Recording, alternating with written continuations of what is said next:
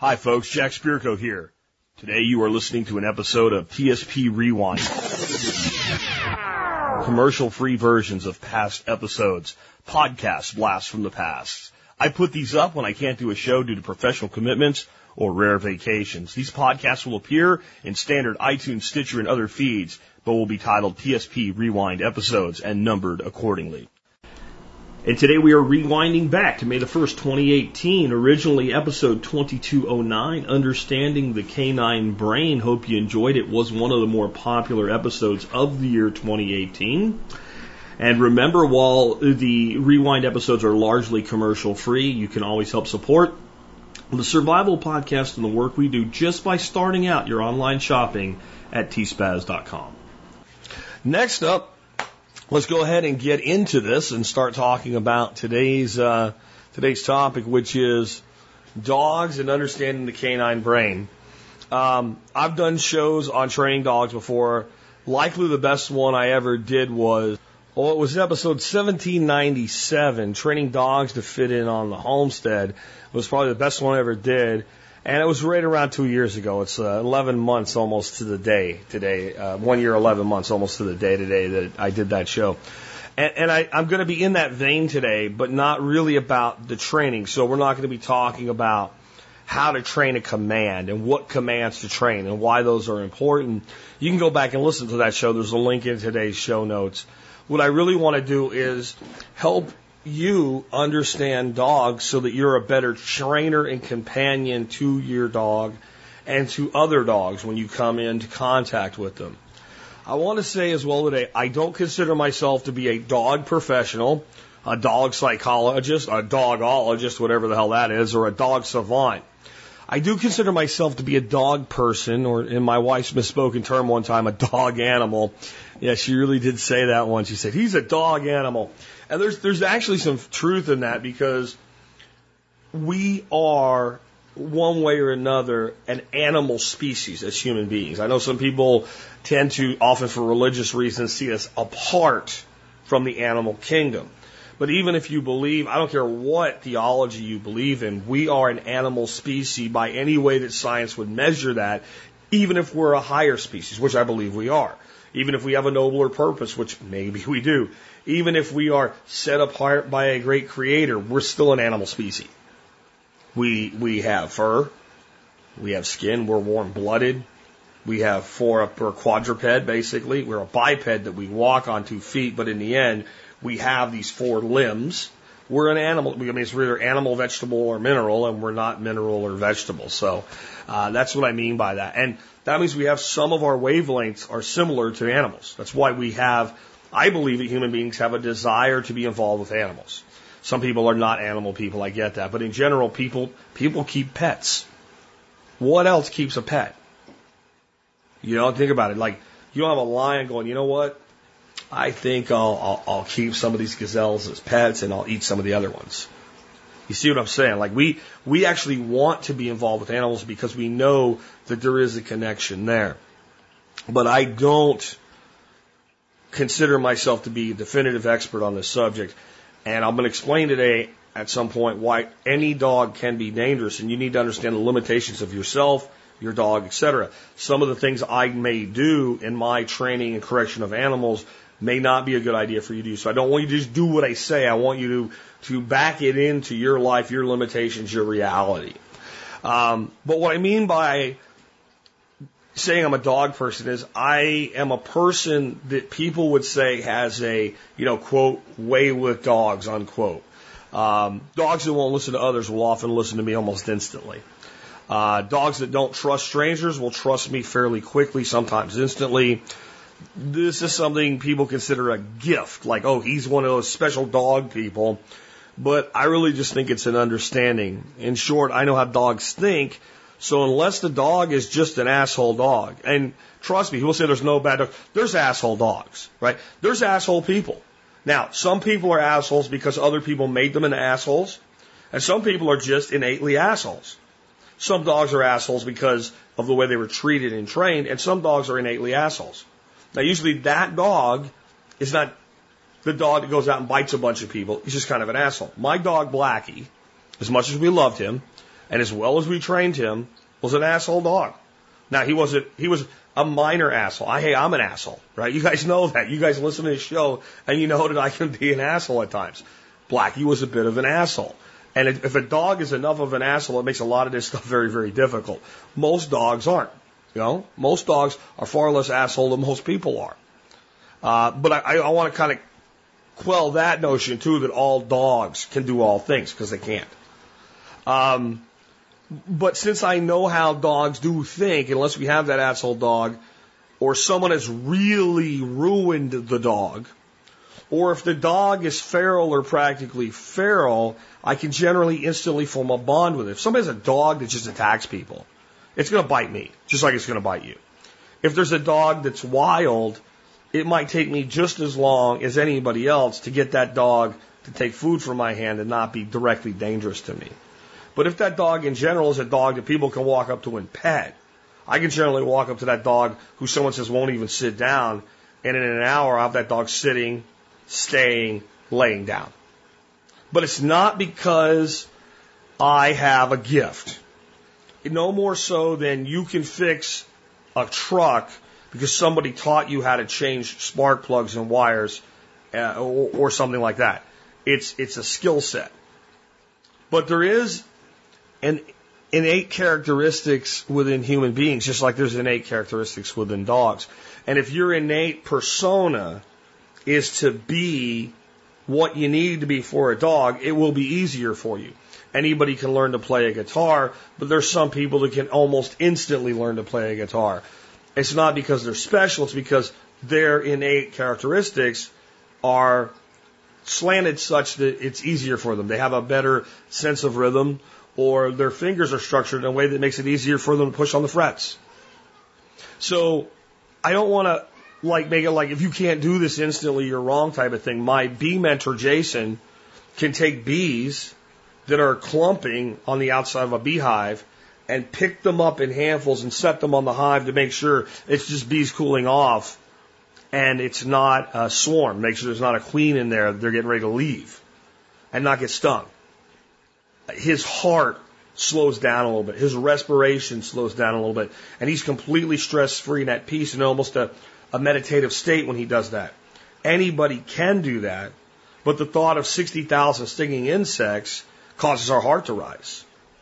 And for some people, the fact that that dog has those big teeth causes our heart to rise. The fact that we're afraid the dog might run away, bite somebody else, bite another dog, even though we're not afraid he'll do it to us, causes our heart rate to rise. That dog can hear that heart rate as well as you could if you put a stethoscope on and put it up to a person's chest. So that dog hears your heart go from boom, boom, boom, boom, boom, boom, to boom, boom, boom, boom, boom, boom, boom, boom, boom. He knows something's up. He doesn't know what. But everything in his dog brain says, hey, something's up. So a lot of this stuff is things you have to work out if you're not generally a calm, assertive, confident person. That's what makes me a dog person. I am generally calm. I know Jack goes on some serious rants. I get pissed off, I do. And some of it is a little bit of entertainment for you guys behind the microphone, right? I know my job well, just like dogs that are trained right know their jobs well. But in general, I'm pretty confident, and I'm pretty calm, and I know what I know. And when I ask someone to do something or ask a dog to do something, I expect that it will be done. And a lot of people want to make it more complicated, but it's not. It really is that simple. So what I want to start with today is like an understanding of something that people throw around, but yet I think they take it too literally and they don't understand where it bifurcates into something that's not exactly the same. And that's talking about being pack leader, right? You want to be the alpha in your dog pack. You're in charge. That's true. And we talk about it as a pack, like a wolf pack, or coyotes will occasionally pack up. African wild dogs will pack up. Dingoes will pack up. And so we see the dog as a corollary to the wolf pack, but it's not the same. And our domestic dogs have been with humans so long that genetically those predispositions that made a dog fit with humans have been over and over and over again bred to be more in common with humans than wolves or dingoes or African wild dogs. your dog is more like you than he is like a wolf. In many, not all ways. Here's a perfect example of this. So scientists, I watched this documentary, wanted to see, well, what is the real difference? So they took dogs that were big, strong dogs that would be analogous, but not necessarily genetically derived from wolves, and that was German Shepherds. And they raised a group of puppies, German Shepherd puppies, around people with certain commands as a pack. So there was not just multiple people, but multiple dogs. They raised the wolves the same way. Talking about from the time that pup's old enough to be picked up and held and cuddled, the dogs were cuddled, the wolves were cuddled. They were raised in a very, very similar environment. They were fed the same. They were trained. The wolves would even obey certain commands. But it was very, very difficult, even with all that being the same, to get a wolf to understand that when a human points, simply to look where the human pointed. So if I'm sitting with my dogs and I go, Charlie, look, and I point, his head goes right where my finger is. It's a natural thing for a dog to do because a dog has been part of humanity for over 10,000 years. We have had this relationship with dogs. The wolf, I don't feel like looking over there. I don't smell or see or hear anything over in that general direction. So I'm looking at you like, where's my meat? Where are you going to feed me, dude? And if there's that much of a difference, then there's a significant difference between your dog and a wolf. I don't care how many commercials that try to sell you, wild brand dog food or whatever that show a wolf turning into your Cocker Spaniel. Your Cocker Spaniel's not a wolf. It doesn't think like a wolf in many ways. It does think like a wolf in many other ways. There are things that are still bonded back. So before I go forward with why this all matters, I want to stop for a moment and talk about how every dog is, quote, dangerous, unquote. I want you to think about this. Okay, I have a 150-pound German Shepherd.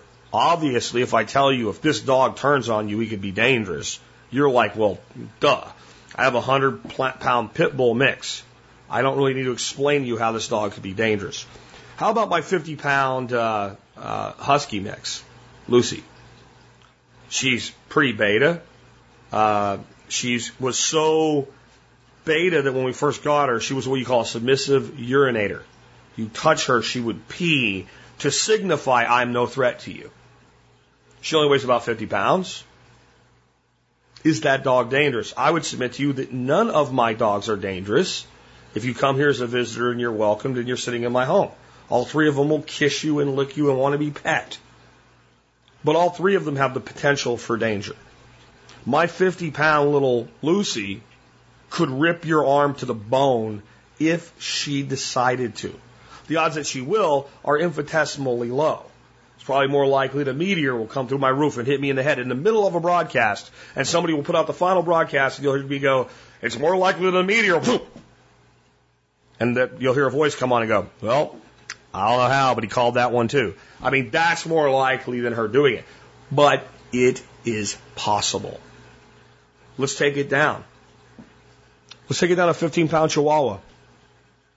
What do you think a 15-pound Chihuahua that goes wolf, that goes nuts and decides, for one reason or another, I have to fight for my life, could do to your hands, your arm, your face, your neck?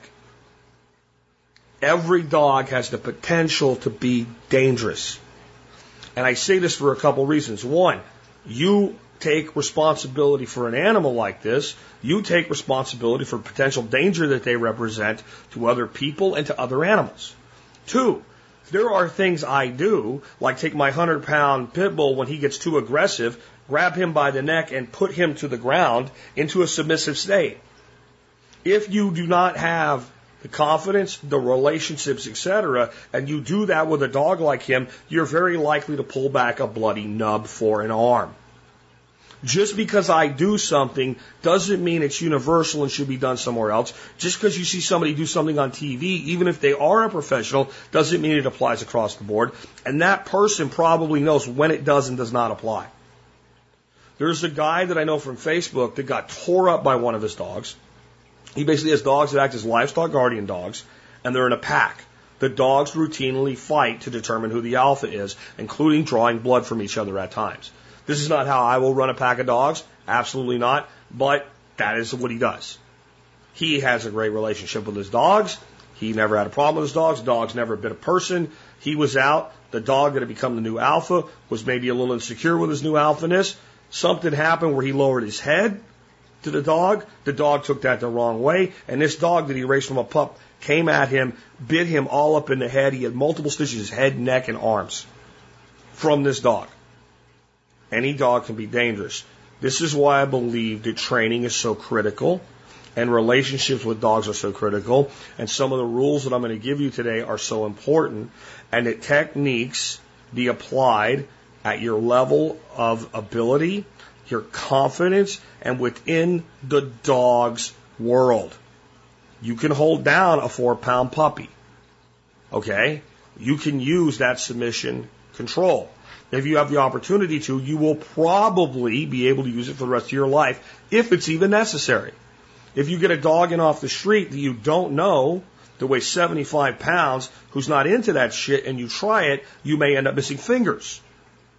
Even the dog that you were able to pet, even a dog that never showed any aggression. Technique has to be applied appropriately in the right situations in the right way, because any dog is flailing teeth that can do more damage than you can imagine. Use caution and respect, not fear. Never approach the animals with fear. So that's my disclaimer for today. Now, what I want to say next, though, is your dog needs you to be in charge for your dog to be happy. The dog views us like God. The picture for today's episode and on the blog entry is a picture of a dog and a cat. It says how dogs think. You love me, you pet me, you feed me, you must be God. And then it says there's a cat, and the cat says how cats think. You love me, you pet me, you feed me, I must be God.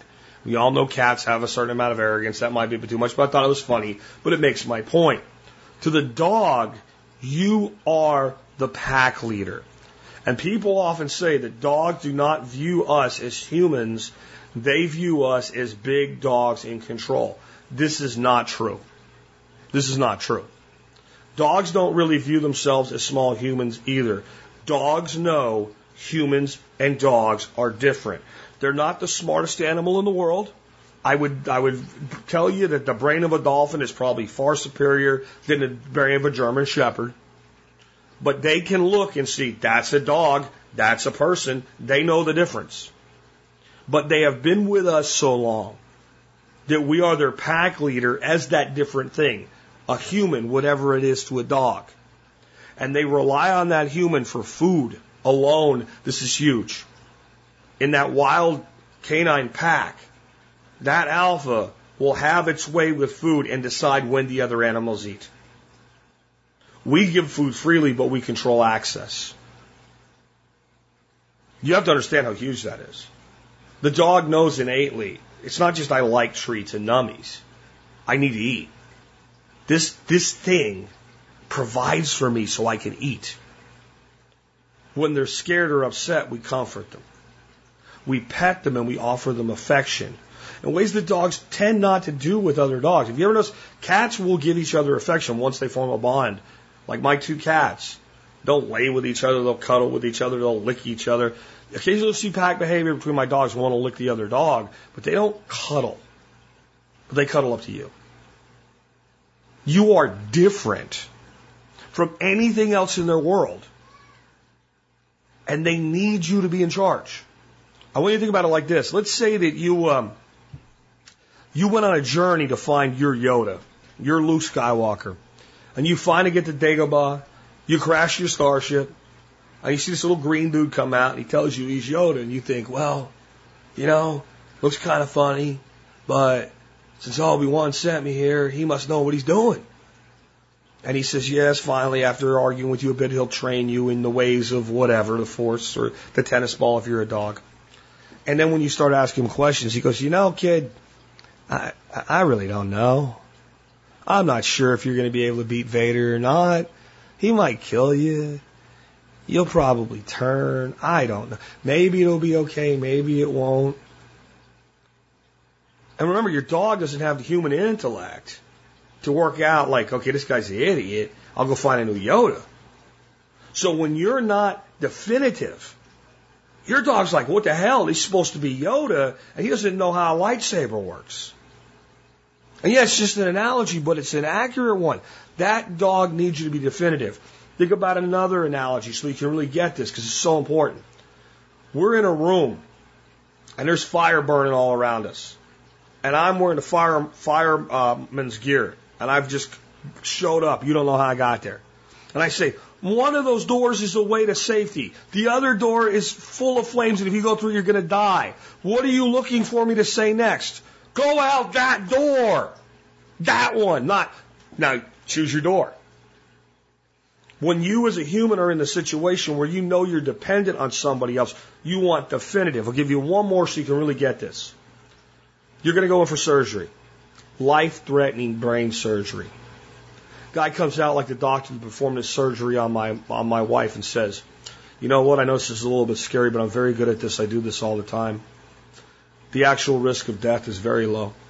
You're safer on my operating table than you are on the medication you've been taking for the last 9 years. Let's do this.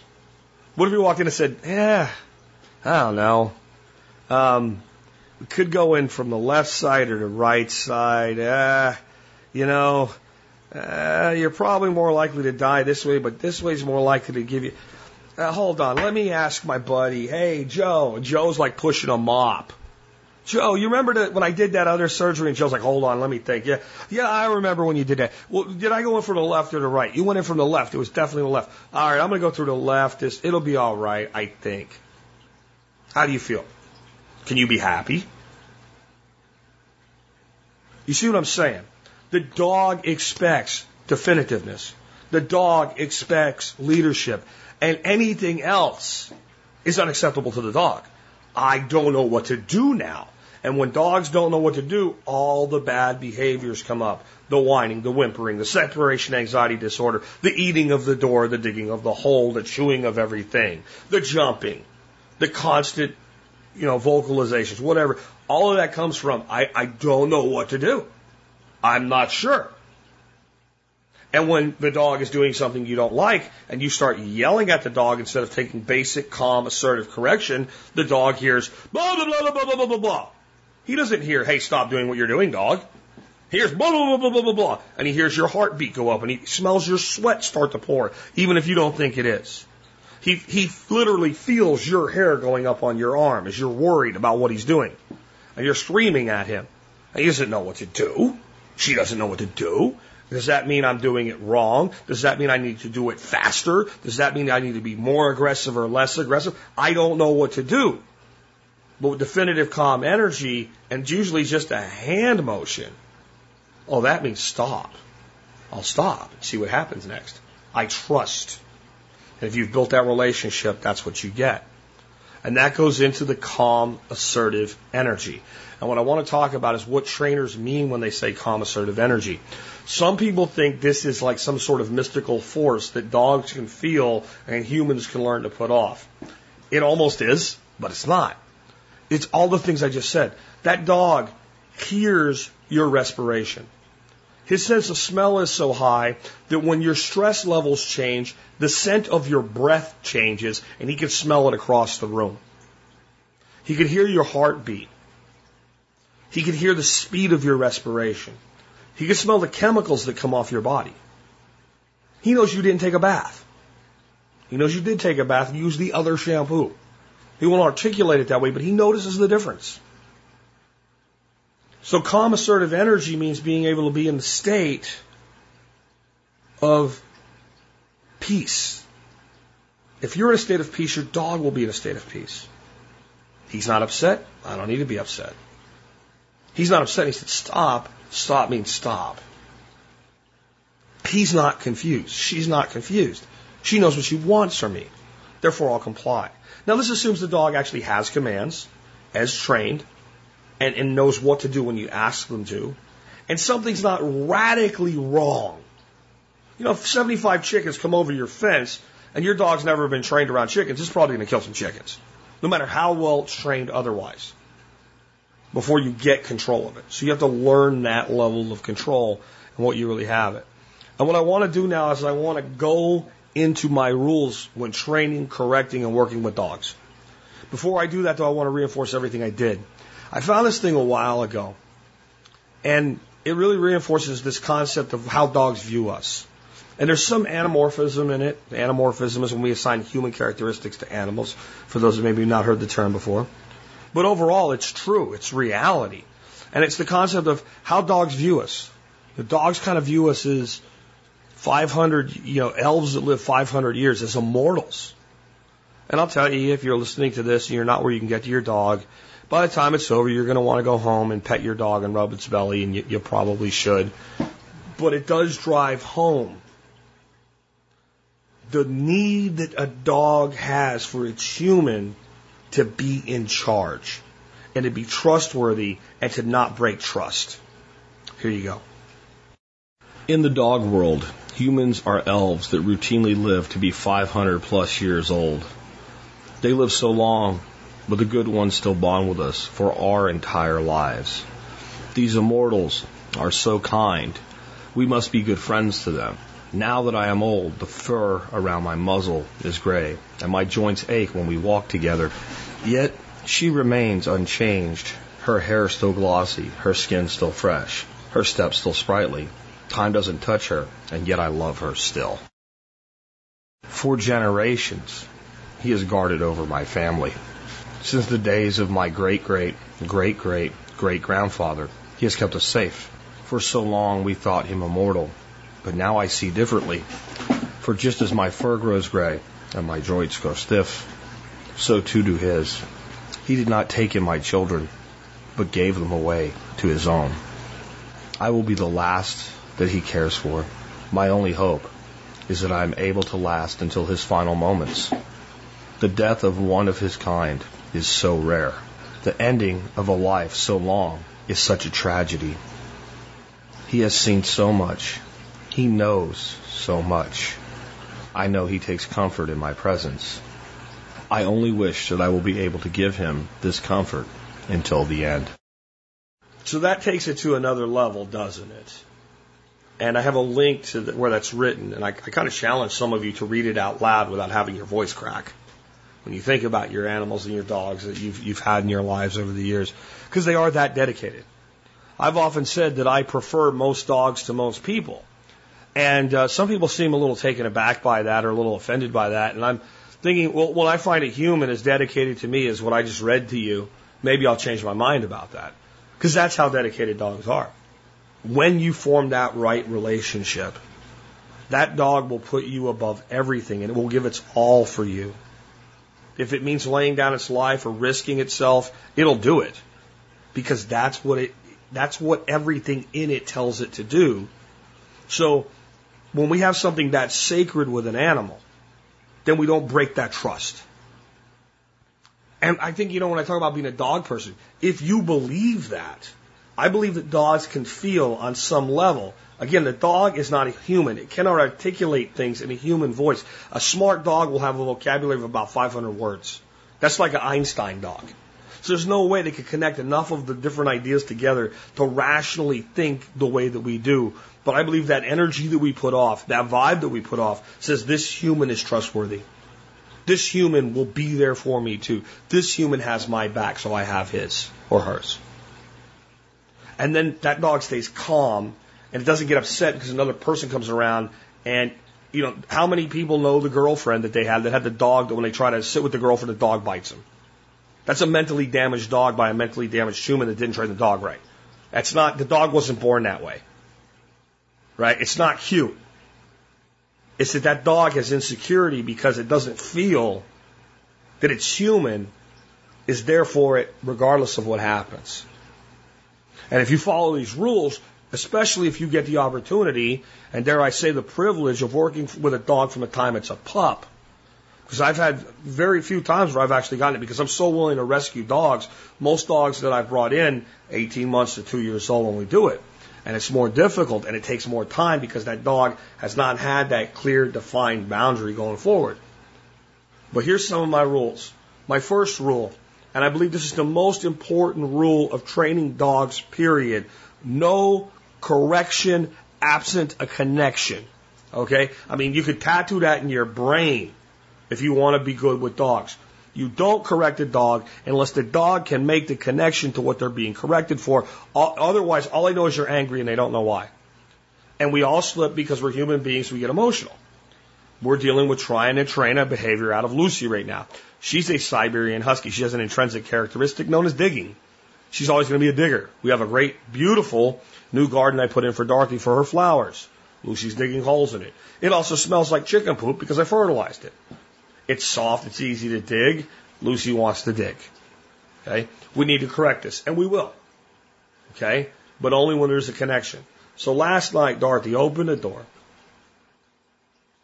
and she said, "Lucy, you're a bad dog."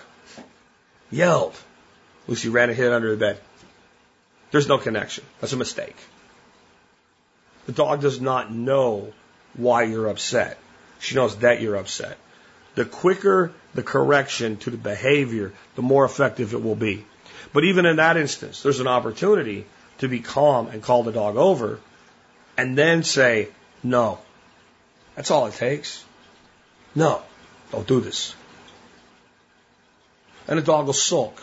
Now you got to understand something very, very important here. In that pack behavior, the corollary that still exists, and you see it in dynamics where people have multiple dogs and the one dog is clearly the alpha, and if they ever snap on each other, if the other dog lowers its ears and gives up, it stops. It stops. I have said, "Don't do that." The other dog has said, I'm not gonna fight back." That means I'll try not to do that again. Quit. The dog doesn't have the attention span to continue that as a 5-minute conversation like you give your 8-year-old child about why what they did was wrong. The dog has acknowledged the behavior. With a connection, we go back to normal. Because the pack leader has spoken. Pack leader expects it won't be done again. Correction will come again if it happens again. And this is in all things. Now, the ideal situation is going to be, and I hope that it happens, I get to catch her beginning the behavior. Because then the connection is, and the tighter the connection, the more effective the correction. But if you can't form the connection, don't bother. That dog doesn't know what the hell you're talking about. When my wife was angry and used her name, she knew, shit, one of the human elves is pissed at me. I'm getting the hell out of here. And then you got apprehension, and you start to breach trust a little bit. Because they're just angry for no reason. I don't understand. Canine brain. Next, believe the dog will do as you want at all times. This does not mean the dog is going to do what you want all the time. You believe it. You expect it. Let's talk about a way that this plays out in the negative, and people don't see how simple it is to make the switch. The dog gets aggressive. So what does the owner do when the dog gets aggressive? You reach down and grab the dog handle. Let's call it a collar. We twist it a little bit so the dog can't slip the collar. Our arm tightens up. No! Stop! And what are we thinking in our head? This dog's going to bite whatever it's going at. What are you expecting the dog to do? Continue to pull and try to bite. What does the dog do? It continues to pull and tries to bite. Why? Because it's what you expect it to do. Even though you don't want it to do it, you're expecting it. So what happens? Your respiration goes up, your heart rate goes up, your pheromones go up, your fear. Now, you're not afraid of your dog, you're afraid of what your dog's going to do. Your dog doesn't sense that. Your dog senses fear. My elf is grabbing me tightly and is scared. And this thing that I already thought was dangerous, or I wouldn't have been this way in the first place, is still here. It's not going away. I must defend my elf. However, reach down and gently grab the collar. Now understand, if the dog's going and you got to pull the dog back, this is a different scenario. But if you have the opportunity to gently correct the animal, it's easy. Sit. It's that simple. Sit. If you're able to step in front of the dog and you have a command for sit, like a fist and down or an open hand and down, and you don't even speak, in that situation, it's more powerful. My elf stepped between me and this thing that I thought was a threat, turned its back to it, doesn't give a shit about it. It gave me a command that I know instinctually means relax. In fact, whenever I see that hand come up and I sit, I usually get pet. Since I trust my elf, there's no danger. Things must be okay. And I've done this with dogs that don't even know who I am, where they're coming and they're aggressive, and just a hand and an expectation. You're going to sit. Not that dog's going to eat me. It's different. But if it's just doing something it's not supposed to be doing, boom. Now, if that dog will do that for me and I don't even know the dog, don't you think your dog will do it for you? If you'll get into that mindset? Next thing, on your training, let's say you're training a dog to shake hands. I was working with a dog recently in front of its owner, and I was teaching it to shake. I wasn't going to have enough time to get the dog to do it, but you demonstrate, right? That's how you teach, you demonstrate, you do. So I had a little bit of food. I take the dog, I said paw, and I grabbed the dog's paw, and I shook the dog's paw, put the dog down, and gave it food. And I just did it like 5 times in a row, till I ran out of nummies for the dog. And the person says, "Is that how you teach a dog how to shake?" Yeah. Well, all you gotta do is keep doing that. But you'll get to a point where that dog is done. I'm not interested in this game anymore. Now, they might still be interested in the food, but you can tell that they're just like, oh, well, if I sit here and let him do whatever he's doing or she's doing, I'll keep getting fed. When they stop kind of acknowledging, hey, you're picking my foot up, and there's a point where you stop picking the foot up. And with most dogs, what I found is in about 3 or 4 sessions of doing that for teaching that give me your paw, you'll go paw or shake or put your hand out, whatever your command is you choose for your dog. And the dog's paw just goes up.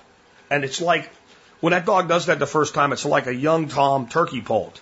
The first time they go into a posture, where they put their wings out and they strut, they don't even know why they're doing it. Like their instinct just kicks in and boom. And you almost see them look around like, well, that was weird. And they puff back down like, why did I do that? And a dog will do that.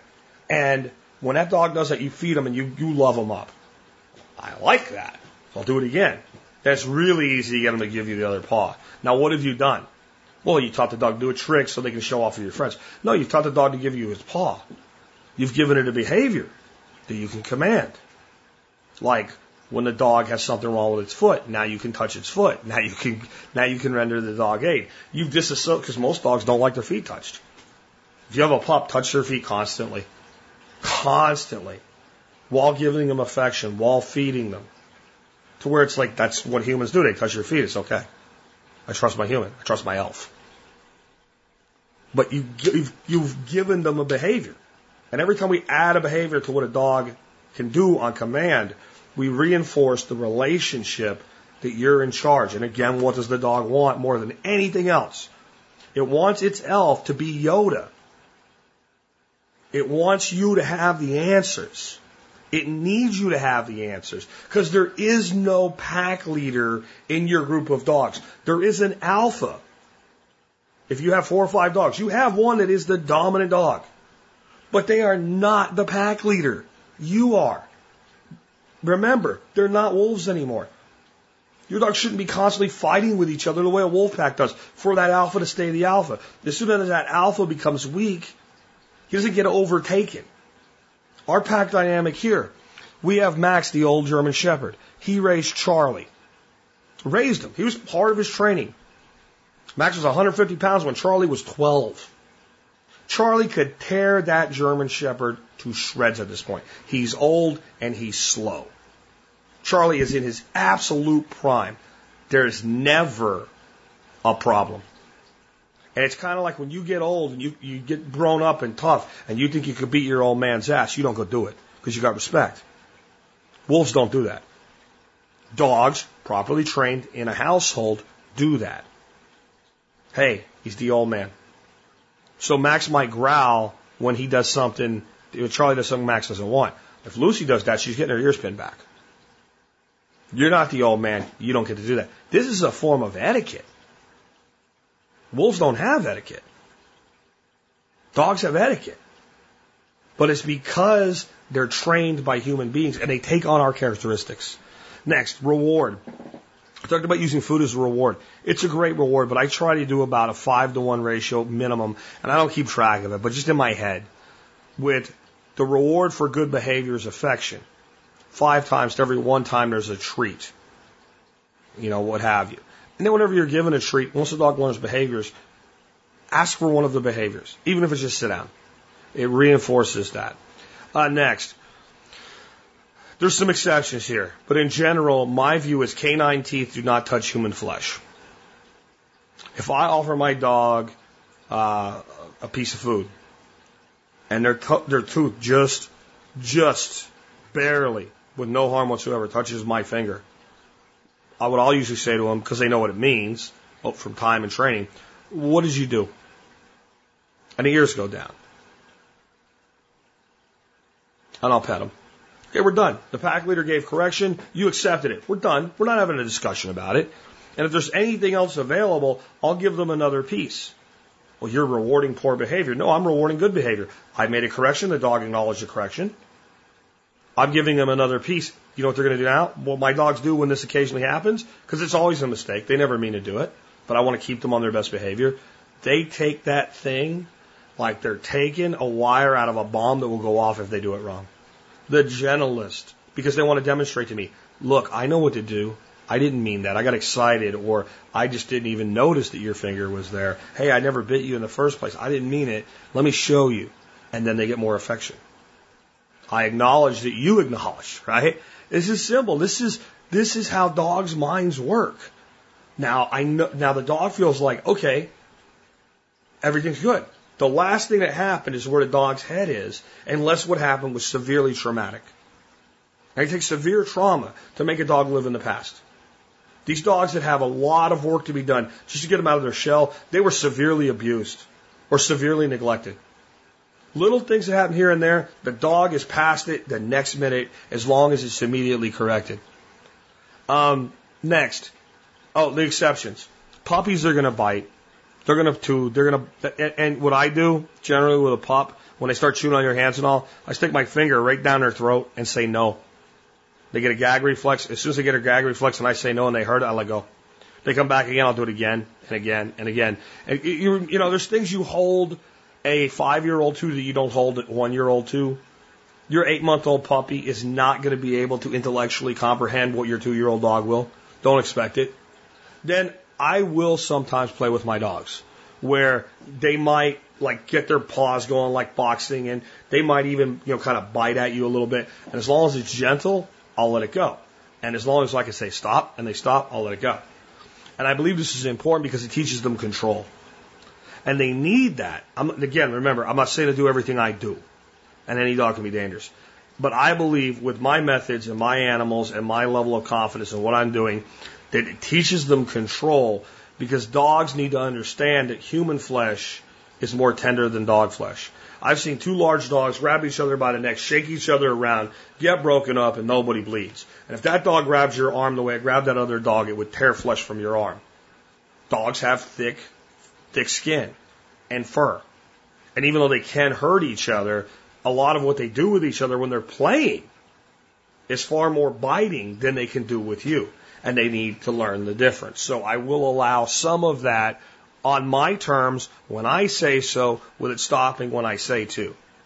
If you can't do that, you're better off 0. Not at all. 0 tolerance policy on it.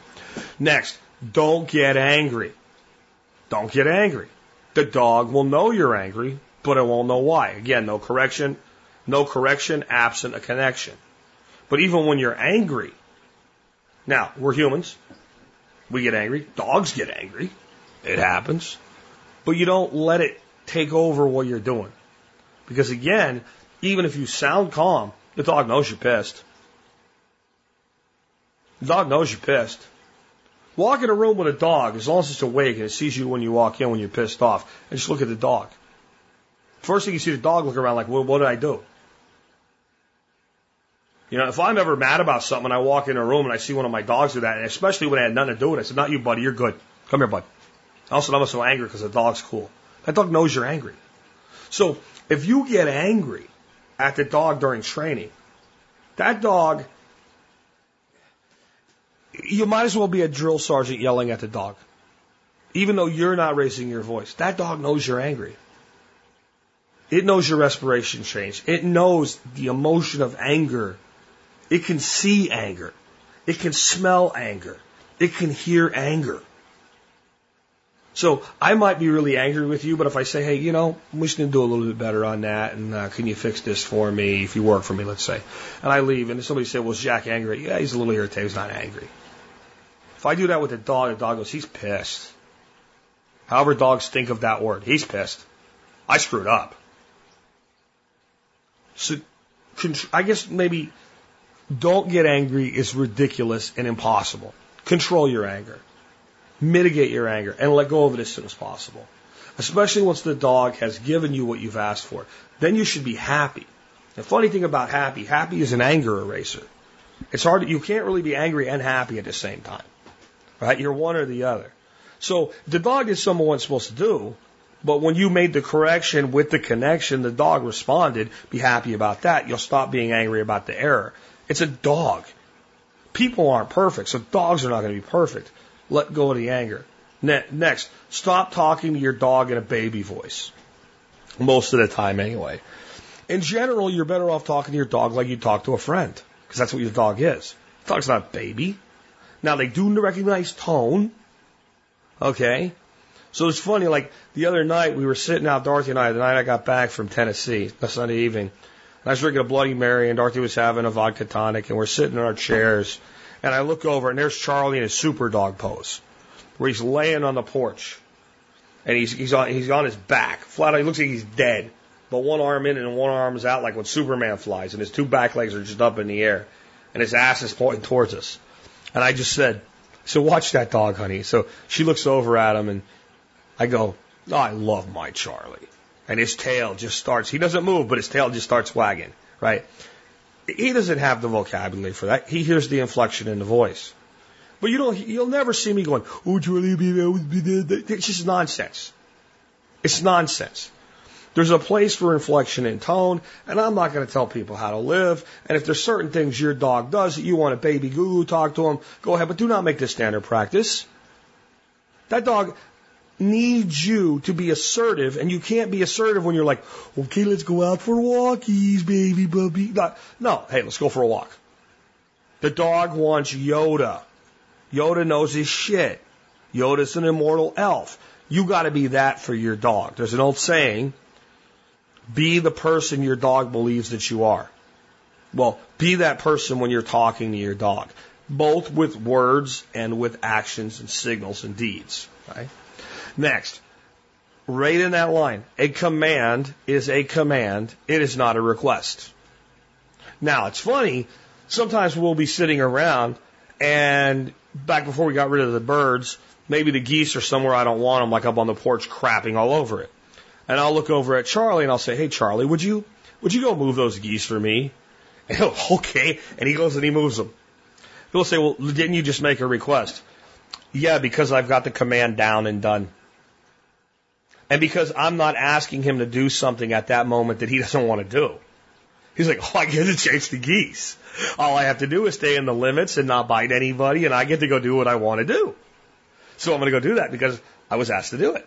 And I wasn't, see, when I say that, it's like theatrical. What I'm really doing is saying, hey, you know what? They're where they're not supposed to be, dude. You have permission to go do what you want to do. So he'll go do it.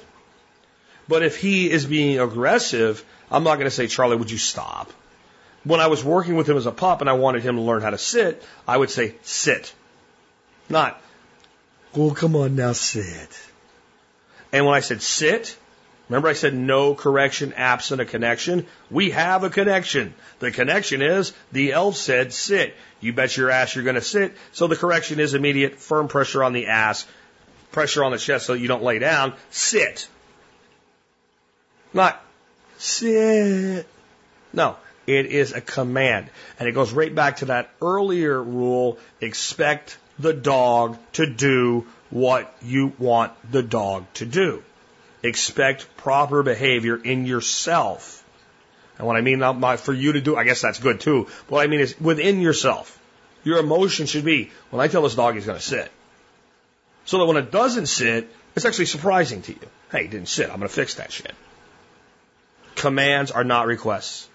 And a dog needs Yoda. A dog needs the command. The dog just doesn't need it to perform well. The dog needs it to be happy. The dog wants you to be in charge.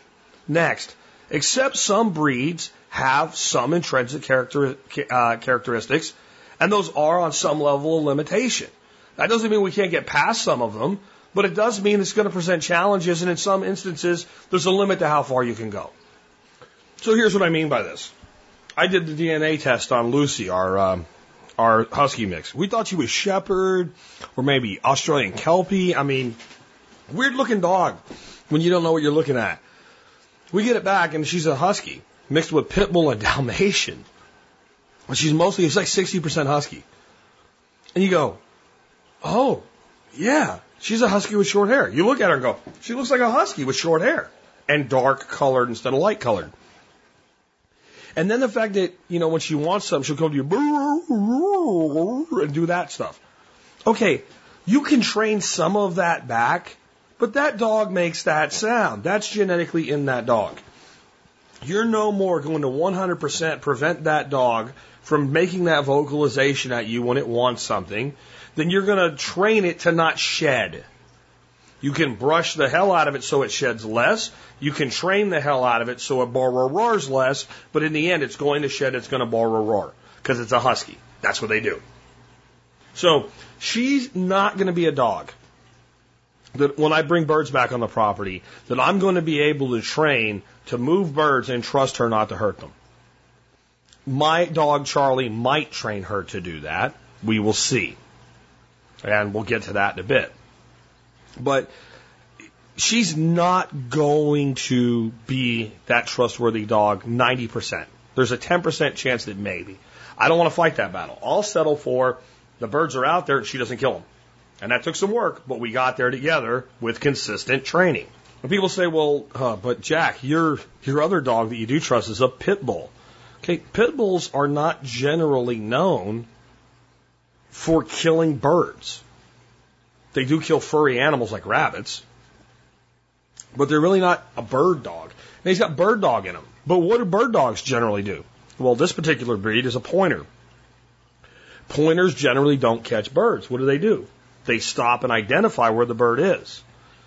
So even though there was some fight with that because the pit bull's naturally aggressive and the pointer has a natural inclination to go after birds, I was able to train through those intrinsic characteristics because we're offsetting ones, like a nature of a pointer.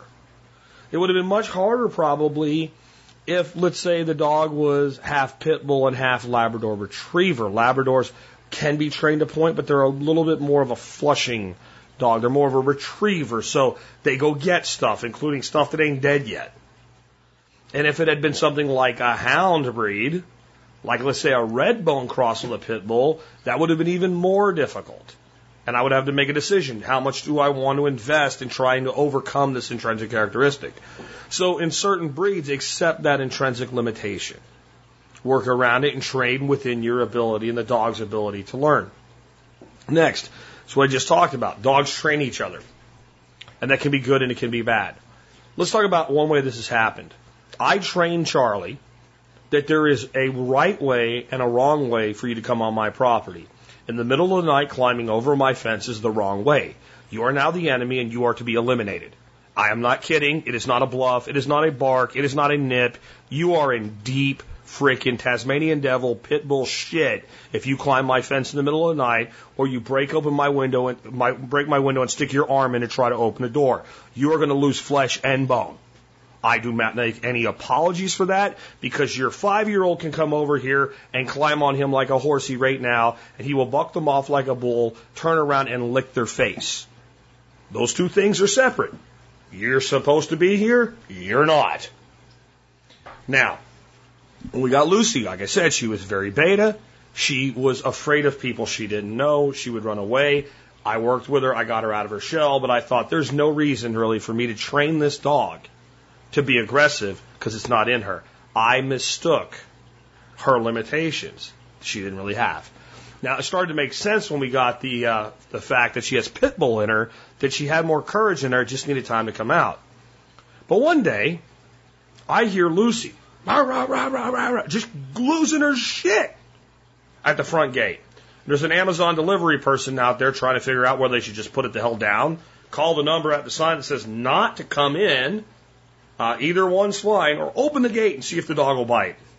Fortunately, this Amazon person was smarter, than you would expect, and just put the package down and walked away. I thought Charlie was out. Why isn't he losing his shit? And I look, and this friggin' dog of mine, who normally does flip his shit when anybody's at that gate, is standing about 50 feet back from where Lucy is, very aloof, but paying attention and watching her lose her shit. Basically like, something goes wrong, I got her back, she's got this. This is not an embellishment, this is not an exaggeration, this is exactly what's going on. Who trained her to do that? He did. When she started demonstrating aggression, as an alpha, as the pack leader, he said, okay, you're doing this, I don't have to. I'll just stand back here in case you need me. Who trained him to do that? I didn't. There's the intrinsic characteristics. So these two dogs work together now. She says, hey, don't come in. He says, she's kind of serious and I mean it.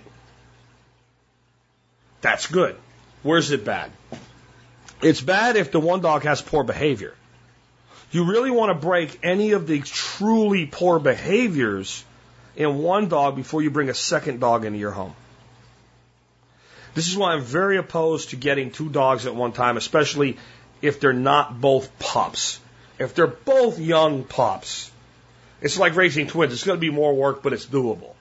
If you have a 1-year-old psycho dog that hasn't learned to control itself yet, and you bring a pup in, that psycho dog's going to train the pup to be a psycho pup. Right? So I kind of like to get the major puppy portion of my dog's life done before a second dog comes. So that's between 2 and 3 years of age before I'm bringing a second dog in. Then the best way to use the trained dog to train the untrained dog is demonstration. So if I want Lucy to sit, I'll call Charlie over and tell him to sit right in front of her. Then I'll tell her to sit and expect that she does it, and it'll go faster. However, if I'm working with her beyond that, and I'm trying to teach her fetch, drop a ball, whatever, lay down so I can check your feet, lay on your back so I can check your stomach to see if you got burrs in it, whatever it is, their dogs are jealous. If I'm working with her and she's not immediately compliant, the other dogs come insert themselves. Now I've lost control of the training. So the other side of that is not just bad behavior, but interference. So it really makes a lot of sense when you're working with a new dog beyond the very most basic things. As soon as the other dog becomes a nuisance, they're given the command to go sit over somewhere else, lay down and stay, or put up, so that you can have the time to work with the new dog. Next, I wanted to make this as easy as possible for you. So I wanted to sum up what your job as a dog owner and trainer is in 6 words or less. And 6 words is all I need. Make success easy and failure difficult. That's your real job. Put the dog in a position where it's easy to do what you want and difficult to do what you don't want. Potty training with a crate is a great way to explain this. So with a pup, how do you house train a dog? Never let it have a chance to piss and shit in the house. You put the dog in a crate when you're not watching the dog. If you are watching the dog and it makes any signs like it's going to pee or poop, you pick it up and put it outside. When it poos and peeps outside, you pet it until it did good. When it poos and pees inside, when they're a pup, you don't get upset. You don't get mad. It happens. You don't get any more mad at your dog that peed on the floor when it's a pup than when your kid pees in its pants when it's a baby in a diaper. It doesn't have control yet. So we want to eliminate the potential for error. So the dog goes out, the dog does business, the dog comes inside, he gets to play and walk around a while, he gets some affection. When we can't watch the dog, he goes in the crate. When the dog comes out of the crate, his little feet never touch the floor, straight outside to poop and pee. You do this for a couple of weeks, dog's housebroken. Why? I don't know how to pee in the house. I don't know how to poo in this. I never had an opportunity to do so. The couple of times I did, I was picked up and taken outside. That's where I'm supposed to go. The elf says so. He's in charge or she's in charge. So that's just the way it is, and the house is not for pooing and peeing in. Why did it work? Because it was difficult for the dog to fail. And it was easy for the dog to succeed. You put them in long enough that they start to feel the need to go. The last time they went, they peed in it. They had to lay in it. They didn't like that. Then they got a bath. They don't like that. So when I'm in here, I really don't want to go. And when I come out, I go outside and I pee. How is the dog going to fail? Very difficult. How is the dog going to succeed? Pretty easy. It has to pee, it pees. Not much things are easier than peeing when you have to pee, right? And with age and an understanding, the dog develops control not to pee in the house. And you can do this with all things. Take it to a ball. Throw the ball. If the dog is the kind of dog that tracks with that right away and wants to fetch, most dogs will get the ball and they bring it back. Then what happens? You want the ball? I don't. But, Elf, if I give you the ball, I won't have a ball anymore. Now, once that dog's trained, you should be able to say drop it, and they drop it. My dog Max loves to play with his balls and his frisbees, and if he's dragging one around, he'll get to the door of the house, and I'll say, Max, that doesn't go in the house. You know that. He'll drop it, right? But as a pup, like, oh, I got a ball. The elf wants the ball, but I want the ball. How can I? You have two balls. You train sit first. Dog has the ball. You train it to sit. He'll sit. Show him the other ball. Drop it. When he drops it, use the ball to distract him. Pick the other ball up. Put the first ball away. Pet him. Good boy. Throw it for him. It's easy to succeed. It's difficult to fail.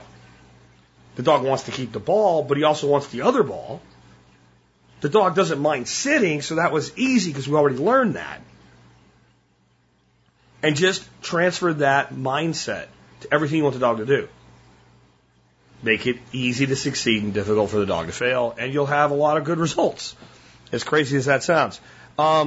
Next, yes, old dogs can learn new tricks, and they usually want to. But you can't teach an old dog new tricks. It is absolutely the case that it can be more difficult to train a 5-year-old dog that was never trained than it is to train a puppy. But that's usually the basics. When I got Max, he was 18 months old. Didn't know sit, didn't know stay, didn't know come. Base, didn't know heel, didn't know anything. Lucy was the same way. We estimate she was 18 months to 2 years of age. We really don't know, but that's what the vet thinks. No discipline whatsoever. Both of them took about 3 weeks. All the basic commands are down. All the basic commands are down. Then training's the same. All you got to do is get the dog in the mindset of the elf's in charge, the elf wants these things. When I hear and see things I don't understand, the elf's asking for something that I don't know how to do yet. The elf doesn't get mad and use its awesome power to hurt me. It just keeps asking me. So what I got to do is figure out what the elf wants. And most dogs actually want to please you. And it's not so much teaching them how to do what you want, but getting them to understand what it is that you want them to do or not to do. Once they know this is what I'm being asked to do or not do, they generally, not always, everybody gets emotional, including canines. Everybody gets excited, including canines. Sometimes people just don't want to do what you ask them to do, and sometimes dogs don't want to do what you ask them to do. I'll deal with this with Charlie. He'll get up on the couch and go to sleep. Come out in the morning, he's on the couch. We actually it's okay. We don't mind him on the couch. He has a blanket. He will go where the blanket is, so we don't have hair on the couch. He likes it up there. I don't have a problem with it. If you do, don't ever let him get up there. That's another rule unwritten here. Never let a dog do what you don't want it to do without correction. All right, if you're going to not let the dog on the couch ever, don't let the dog on the couch ever. He goes up there. Come out in the morning and go, all right, buddy, time to go out. Get down. He's looking at me right now like, what do you want, man? And what he'll do is he's like a teenager. I don't want to do this. The elf says, I got to get up. And he'll look at you like, do you mean it? You go, come on, dude, get down. And the front paws come off. And then the butt stands up. He's a downward dog stretch, taking his time. And finally I'll say, do you want me to get the spray bottle? And out he goes.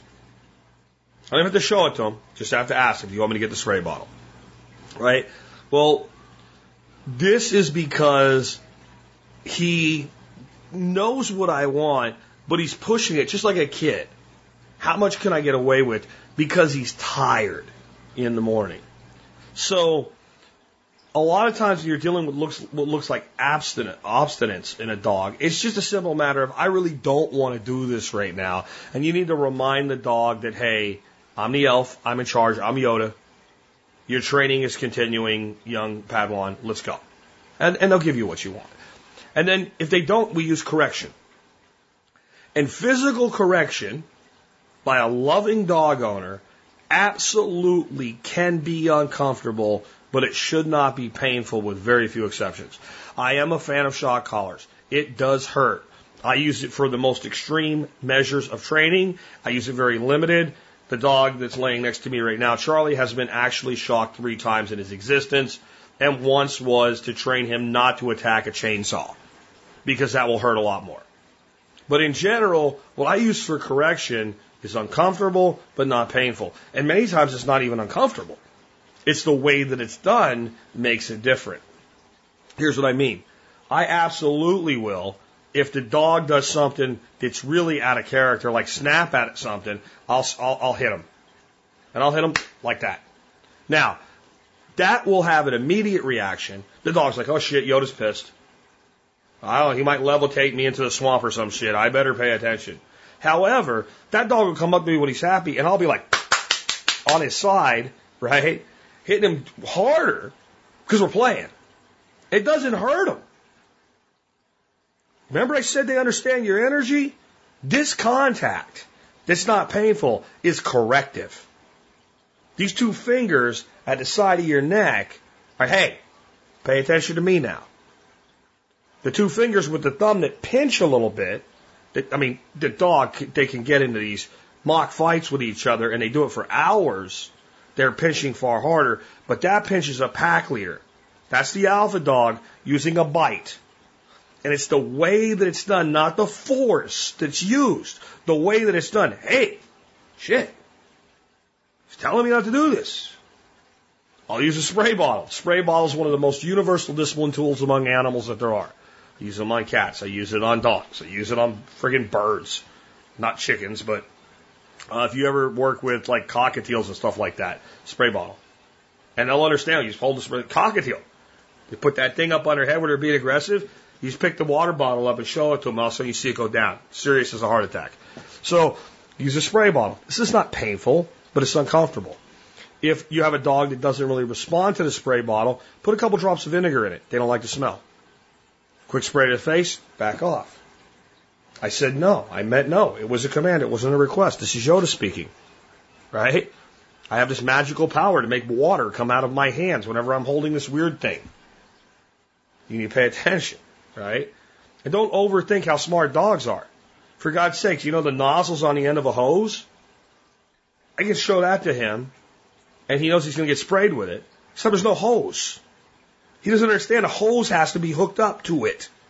Right? So dogs aren't as smart as we think they are, but in some ways they're smarter. We just need to understand how they're smart so we can work together with them.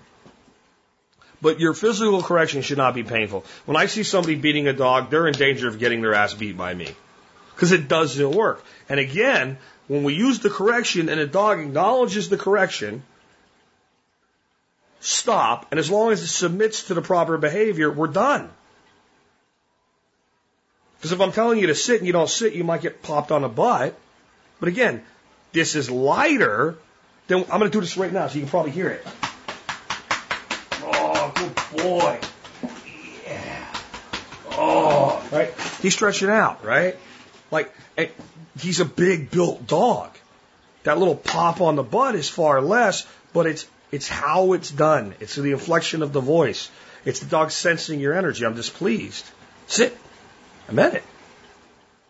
So that's what I mean by that. You can use that physical correction without it being painful. Next, don't shame a dog. It's pointless and stupid, and the dog doesn't get it. These are these people that have pictures of the dog, and the dog looks like it's about to die. It's so shame because it ate a pillow or whatever. Again, when we use, so we're setting the dog up then for a picture. The connection to the correction is gone. And if you're like, I'll tell you right now, you probably shouldn't do it because it's mean. Let's say your dog didn't do anything at all. Did nothing wrong. and you walk in, a dog sitting there looking at you, go, what did you do? That dog is going to give you the dog shame look. Like, oh, shit, I'm submitting. I don't know why. I don't know what I did. I don't think I ate the garbage today. I don't think I chased the cat. I don't think I ate a pillow. But I'm going to sulk because, shit, he's mad. Maybe he's just mad because the cat bit him and he thinks I did it. I don't know. But the dog doesn't know why. Right? It's responding with that shameful look. That's not really shame. Oh, he's so ashamed of himself. No, it's not. That's cowering. That's submission. That means you have a good dog. That's what it means. That dog understands that you're upset and is saying, I am complying with your dominance. But it has no idea what's really going on. Don't do it. It's pointless and stupid, and it upsets the dog. And it doesn't get you what you want. Above all, my golden rule with dogs, don't harm your relationship and trust with your dog. Everything I've described as corrective action is action that dogs will do to each other without getting in a fight. There's no real pain. The dominance is just there. It's not really asserted. It's done with love and compassion. It's done with respect. And that dog knows that. And that breeds trust. There's people that think I'm over the top when I say, like, if you broke in my house and killed my dog, you're dead. And there's people that think it's a joke, or they're thinking like it's just Jack being emotional. No, you're done. You break in my house and kill my dog. If the police don't get you first, and you're not wanted for like a murder somewhere else of a person where they put you in jail for life, you're going to get buried by an excavator. Because my dog didn't ask you to break in my house. My dog's my family. As far as I'm concerned, it's not exactly the same, but it's kind of like you killed my wife or my son. You took a life from me. You took something from my family. I don't expect everybody to feel this way, but you want to know why I'm a dog person. With everything I taught you about dogs today, don't you think that dog knows that? Will he articulate it that way if you gave the dog the power to speak? No. But what the dog knows is you can trust me. You can trust me. And I trust you, and I won't let anything happen to you if I can help it. They understand that. And again, if you gave them the ability to speak, they would use different words. But they get that. And that is that relationship. And that relationship is sacred. And when you go and flip your shit on a dog like you're talking to a friend you're having an argument with, and a dog just hears, blah, blah, blah, blah, and has no idea what you're upset about. What's funny is like the dog's laying here and I do that, it doesn't even move. He doesn't move. He knows I'm not doing it to him. If I was doing it to him, he'd be looking at me like, what the hell? What's wrong with you? When we get angry, when we use pain, especially inappropriately, when we get tense, when we do any of these things, when we respond with aggression where we should respond with compassion with an animal, we break that trust. And that includes, sometimes we need to respond with correction and some level of assertiveness and aggression. He trusts us, or she trusts us for that too. They need us to be that dominant force in their lives for their own happiness. Because they don't know how to function without us. They really don't. Dogs do go feral, and they do get by. But I've never seen a group of dogs that are feral that seem happy. I've seen cats that are feral that seem happy. Feral dogs always seem like there's something missing in their lives. And that something is us. Because over 10,000 years ago, we found certain wild canines that had a predisposition to bond with us. And for thousands of generations, they've lived at our side. And they've evolved with us. If you go back to before human beings took the dog into the home and made the dog part of the family unit, there's no dogs, there's no wild canines that are anything like the dogs we have today. And it's not just selective breeding and breed. You get the closest thing to what's out there, and it's dramatically different in personality and psychology. And not just because they grow up with us, like I said, because it's there. If we raise the wild canine the same way we raise the domestic canine, they don't behave the same way.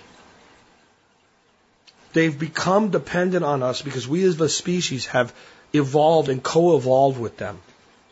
They need us as much as the fungus needs the rotting piece of wood. We exist together. So you don't break that trust. If you don't break that trust, and you put the time and the commitment in that the dog deserves, because no one asked you to take that dog into your home.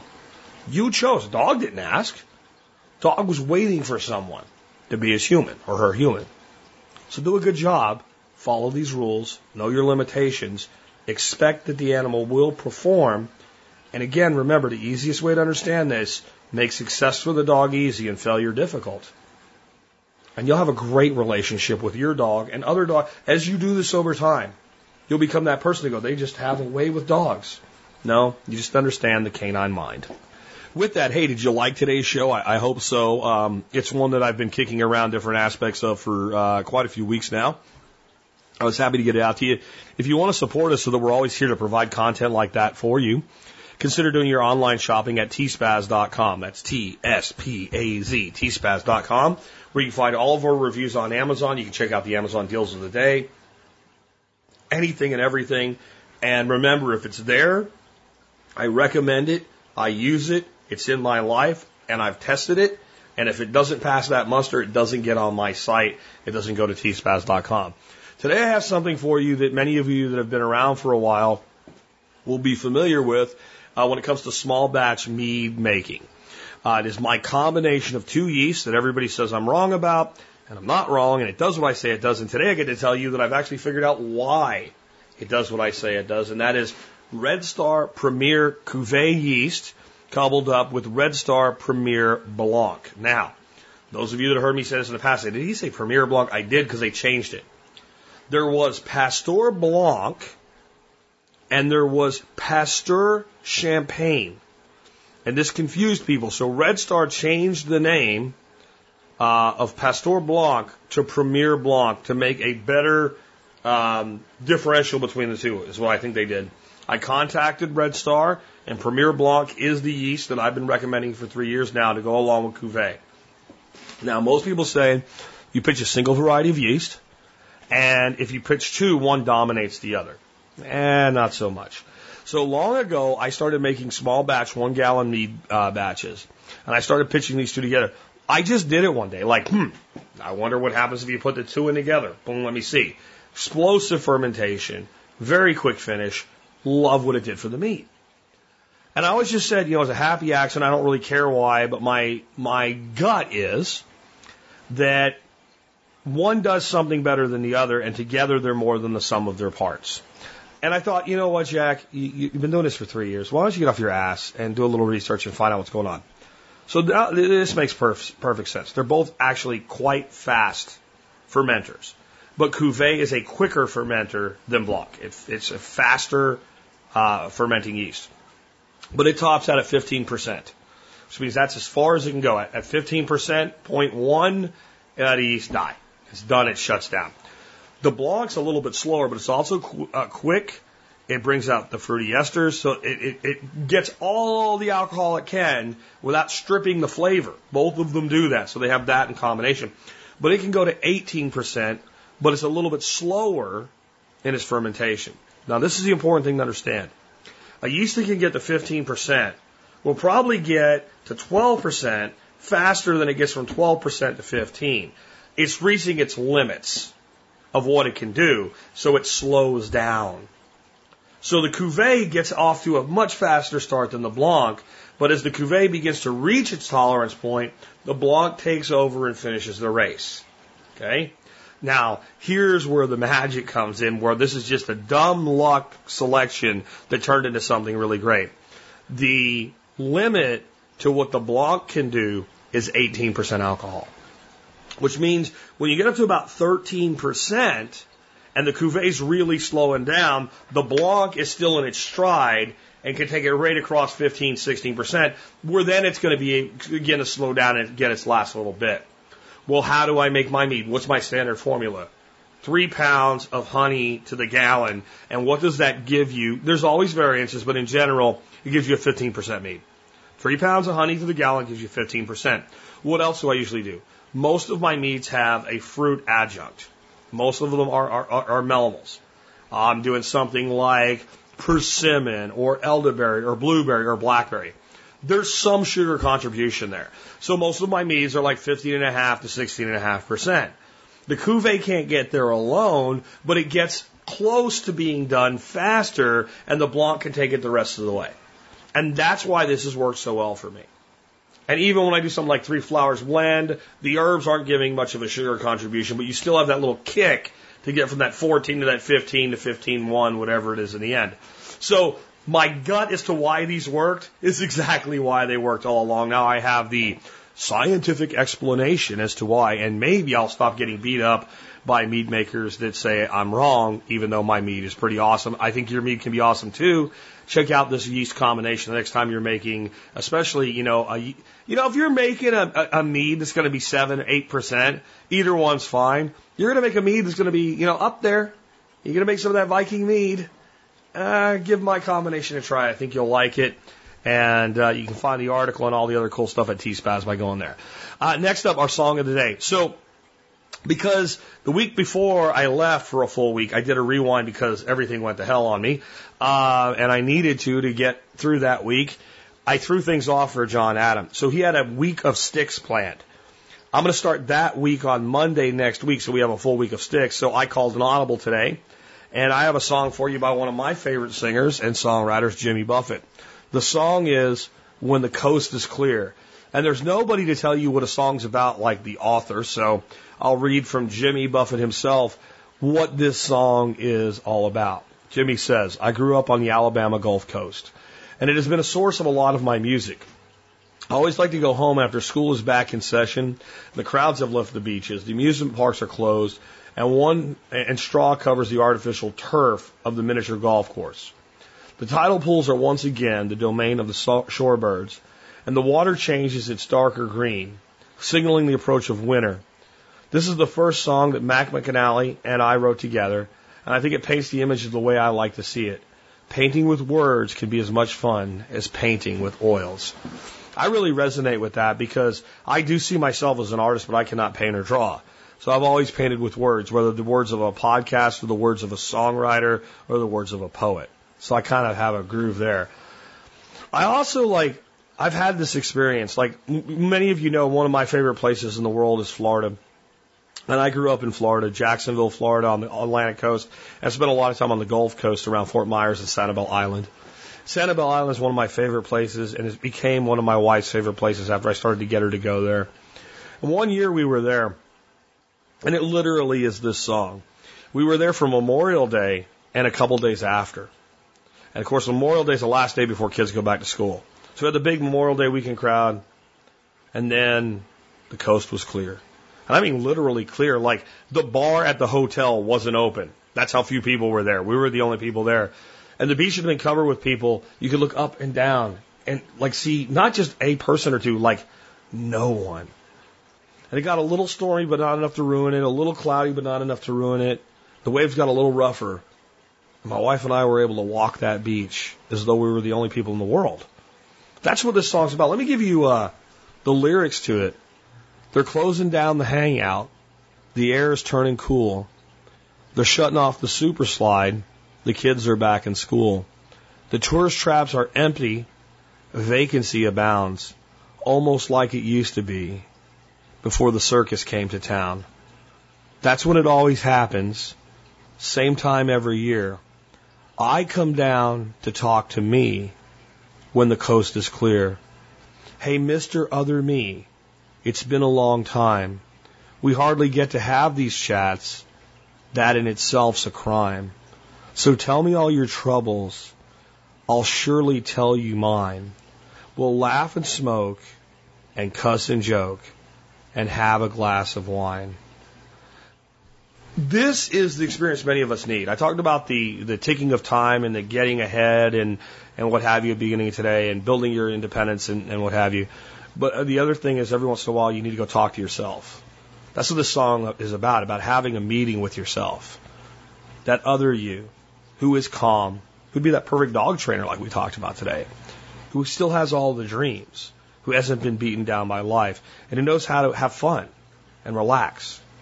So every once in a while, whether it's an abandoned coast or a walk in the woods or just simply a part of the park full of people that no one goes to, take a time, have that conversation with your other me, and the longer it's been, the more of a crime it is, and the more you need to do it. With that, this has been Jack Spirko with another edition of the Survival Podcast, helping you figure out how to live that better life if times get tough, or even if they don't. They're closing down the hangout. The air is turning cool. They're shutting off the super slide. The kids are back in school. The tourist traps are empty. Vacancy abound. Almost like it used to be before the circus came to town. That's when it always happens, the same time every year. I come down to talk to me when the coast is clear.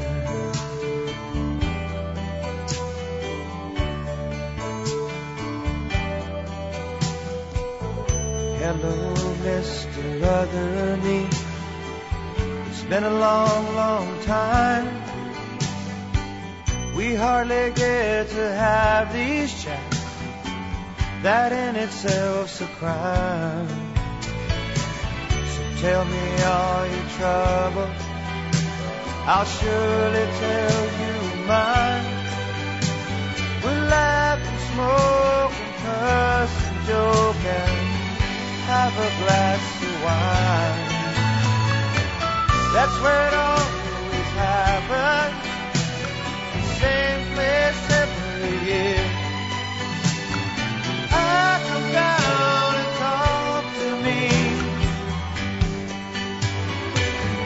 when the coast is clear.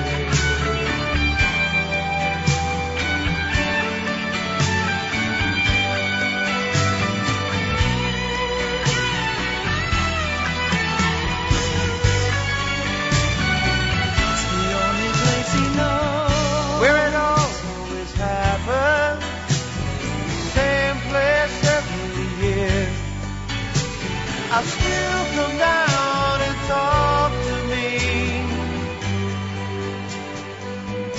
when the coast is clear.